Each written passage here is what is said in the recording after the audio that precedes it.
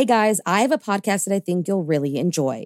Proof, the investigative true crime podcast co-hosted by Susan Simpson of Undisclosed and Jacinda Davis of Evil Lives Here, is releasing its highly anticipated second season, where they investigate the murder of 18-year-old Renee Ramos. The first season, which, if you haven't listened to yet, you totally should, saw the release of 2 Georgia men serving life sentences for murdering their friend, Brian Bowling.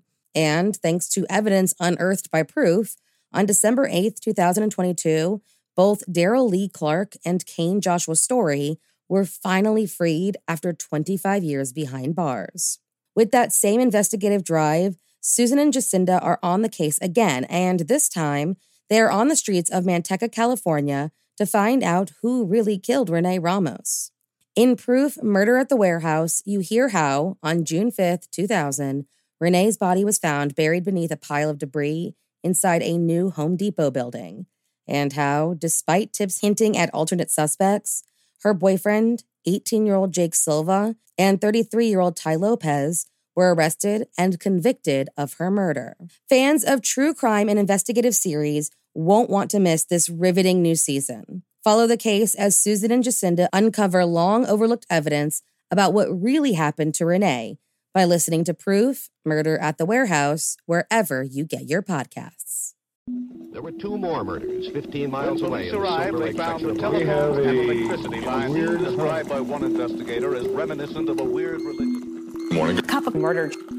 There are some stories that, while short in story, have no shortage of gory detail. On July 28, 1994, a killer couple heinously took the life of a man they considered a friend. So if you like your coffee hot but your bones chilled, sit back and start your day with a morning cup of murder. Brenda and Gary Lawrence didn't have a happy marriage. In fact, it ended just after it began. After the couple separated, Brenda began living with a man named Michael Finken, as well as her 2 daughters, Kimberly and Stephanie Pitts, and Rachel Matten, a friend of Stephanie's in Santa Rosa County, Florida. Everything seemed to be going well. In fact, Gary came over to the house on July 28, 1994, to take Brenda to work. When he was done, he and Michael went over to a friend's house to have some beers and kill some time before Brenda was done. The pair drove her back home and continued their drinking back at her house. That's when Gary found out that Brenda, his estranged wife, and his friend Michael had been sleeping together. The men began arguing, and once done, Michael slept it off on the couch.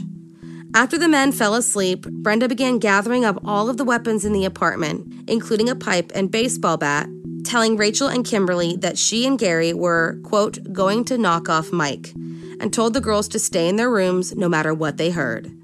That's when the girls heard pounding sounds and Michael Finken yelling, "Stop it. If you stop, I'll leave." The pounding continued until finally the girls were called out to help clean up. When they finally saw Michael, or what was left of him, his face was completely unrecognizable. Then the mutilated man made a small, ragged breath. He was somehow still alive. The girls then saw Brenda come into the room with something in her hand and began stabbing the victim before being told to go get a man named Chris Weatherby to help. When Chris entered the apartment, he found Michael laying there with a crushed skull, indistinguishable face, stab wounds, and a mop handle shoved down his throat. The handle was then removed, and Chris heard Michael gasping for breath a few more times before finally going still. Gary told Chris that he had beat the man with a baseball bat after having already beaten him with a lead pipe until it bent.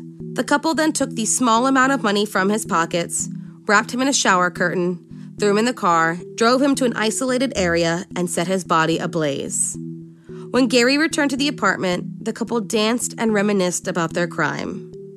Gary Lawrence was arrested the very next day while driving Michael's stolen car. He confessed, and Michael's body was located. When the medical examiner finished the autopsy, he concluded that Michael was still alive when the broom handle was forced down his throat. On August 24, 1994, Gary Lawrence was indicted for first-degree murder, conspiracy to commit murder, petty theft, and grand theft auto. 8 months later, he was found guilty of all accounts and sentenced to death. Brenda Lawrence also faced similar charges, And for the role she played in Michael Finken's murder, she received life in prison. Thank you for joining me in my morning cup of murder. Please join me again tomorrow to hear what terrible thing happened on July 29th. Don't forget to rate and subscribe and let me know how you like it. If you want to help support the podcast, there's always Patreon or just sharing it with your true crime obsessed friends. And remember, stay safe.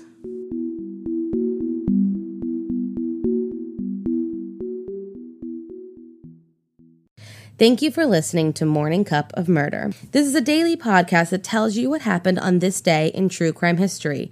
In short, easy to listen to episodes that you can finish on your commute or while you enjoy your morning coffee. So make sure you check back every morning. My name is Karina. I am the creator and host. You can find Morning Cup of Murder on Twitter, Instagram, and Facebook. I have also set up a Patreon where you can donate a small monthly contribution to the podcast. All those links are in the episode description. Thank you again, and have a wonderful day.